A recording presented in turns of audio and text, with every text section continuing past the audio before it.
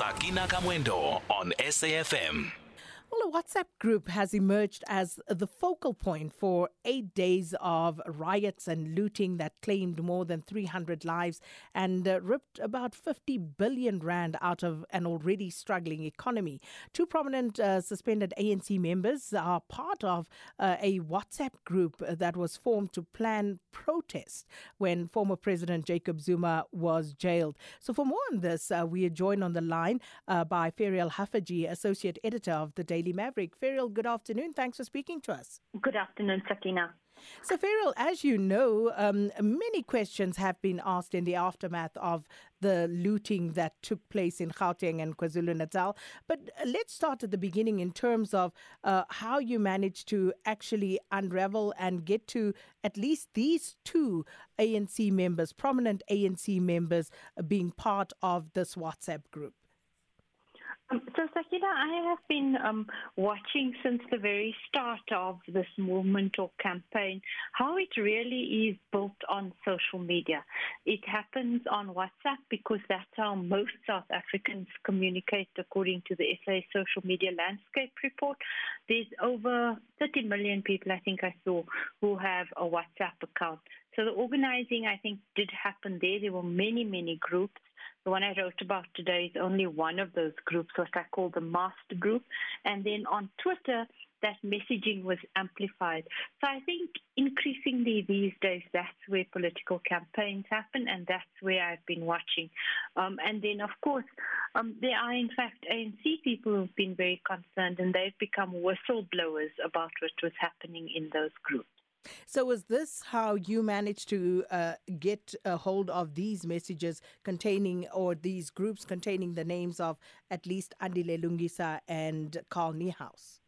Yeah, we're going through all the groups, finding names, etc. But these were the two national figures who are very much public figures who were immediately noticeable on this group, and that's why I wrote the article about it. Let's talk about their involvement, because I see you say that Andile Lungisa has at least confirmed to you, yes. That he was indeed a part of one of the group or groups. So talk to us about that. So Andile Lungisa has confirmed that he was on that group. Mr. Carl Niehaus didn't respond to 3 different requests from me to confirm that it was his number.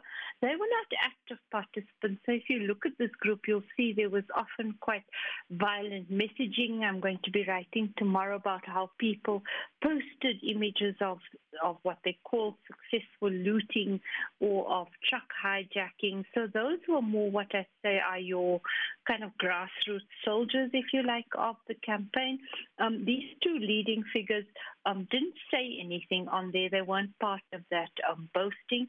All Andile Lungisa said is he corrected someone who had said something what he felt was incorrect about the suspended ANC Secretary General Ace Magashule. But what I found interesting was that they were on there when all this was being planned and then executed, and they didn't alert the police to this. They didn't even alert their political principals to what was happening, and they're both ANC members.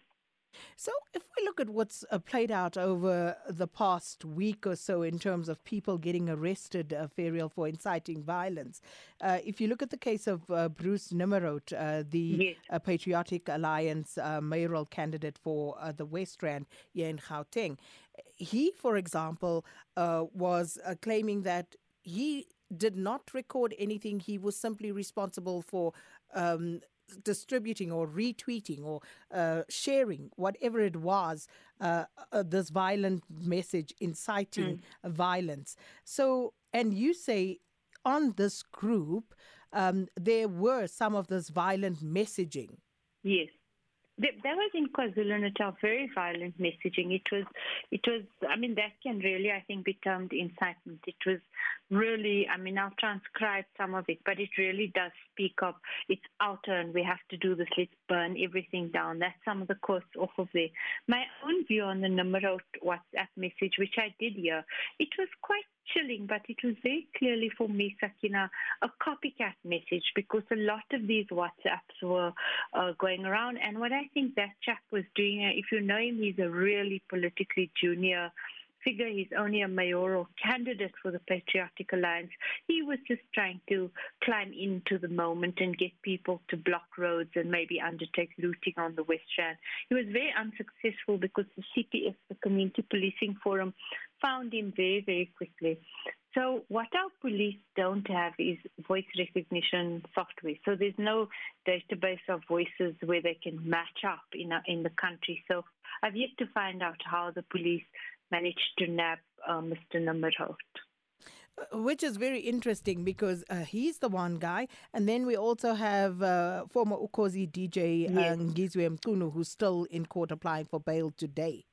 My view, Sakina, is that these are really minor characters. And for the police to tell us that they're part of the 12 big instigators, frankly, I think that's pulling the wool over our eyes. These are really minor characters, and the former DJ looked quite alone in court the other day. I'm not sure if there's more support there for him today. Obviously, the NPA is going to try and bring a serious case of incitement against him using his speech at the Kwamai market. It's going to be an interesting case, the first time where rhetoric is in court and being criminally investigated. Very interesting indeed. So, Ferial, we'll wait to see how this unfolds tomorrow, and hopefully we'll speak to you again. Look forward to it. Thank you very much, Sakina. Thank you so much. Ferial Haffajee, who's associate editor of the Daily Maverick, looking at these WhatsApp group, Organized Chaos 9 to 16 July, WhatsApp groups that were established the day after former President Jacob Zuma was jailed. And as Ferial says there, the two names that immediately were recognizable were those of Andile Lungisa and Carl Niehaus. Andile Lungisa coming out to confirm that indeed that was him. He was on those groups. And Carl Niehaus yet to respond to any request. But it's going to be interesting, very interesting to see how all of this unfolds. We did put calls through to the NPA and the SAPS. Unfortunately, not available to speak to us about all of this for the moment. But as Ferial also says, at what point do we start seeing real arrests, or is this what it is? You know, is it going to be the people lower down who were basically trying to get in on the action, copycats and all of those, as that's where it's going to end? Or is there going to be potential of seeing some really, really big arrests in terms of this incitement to violence and looting?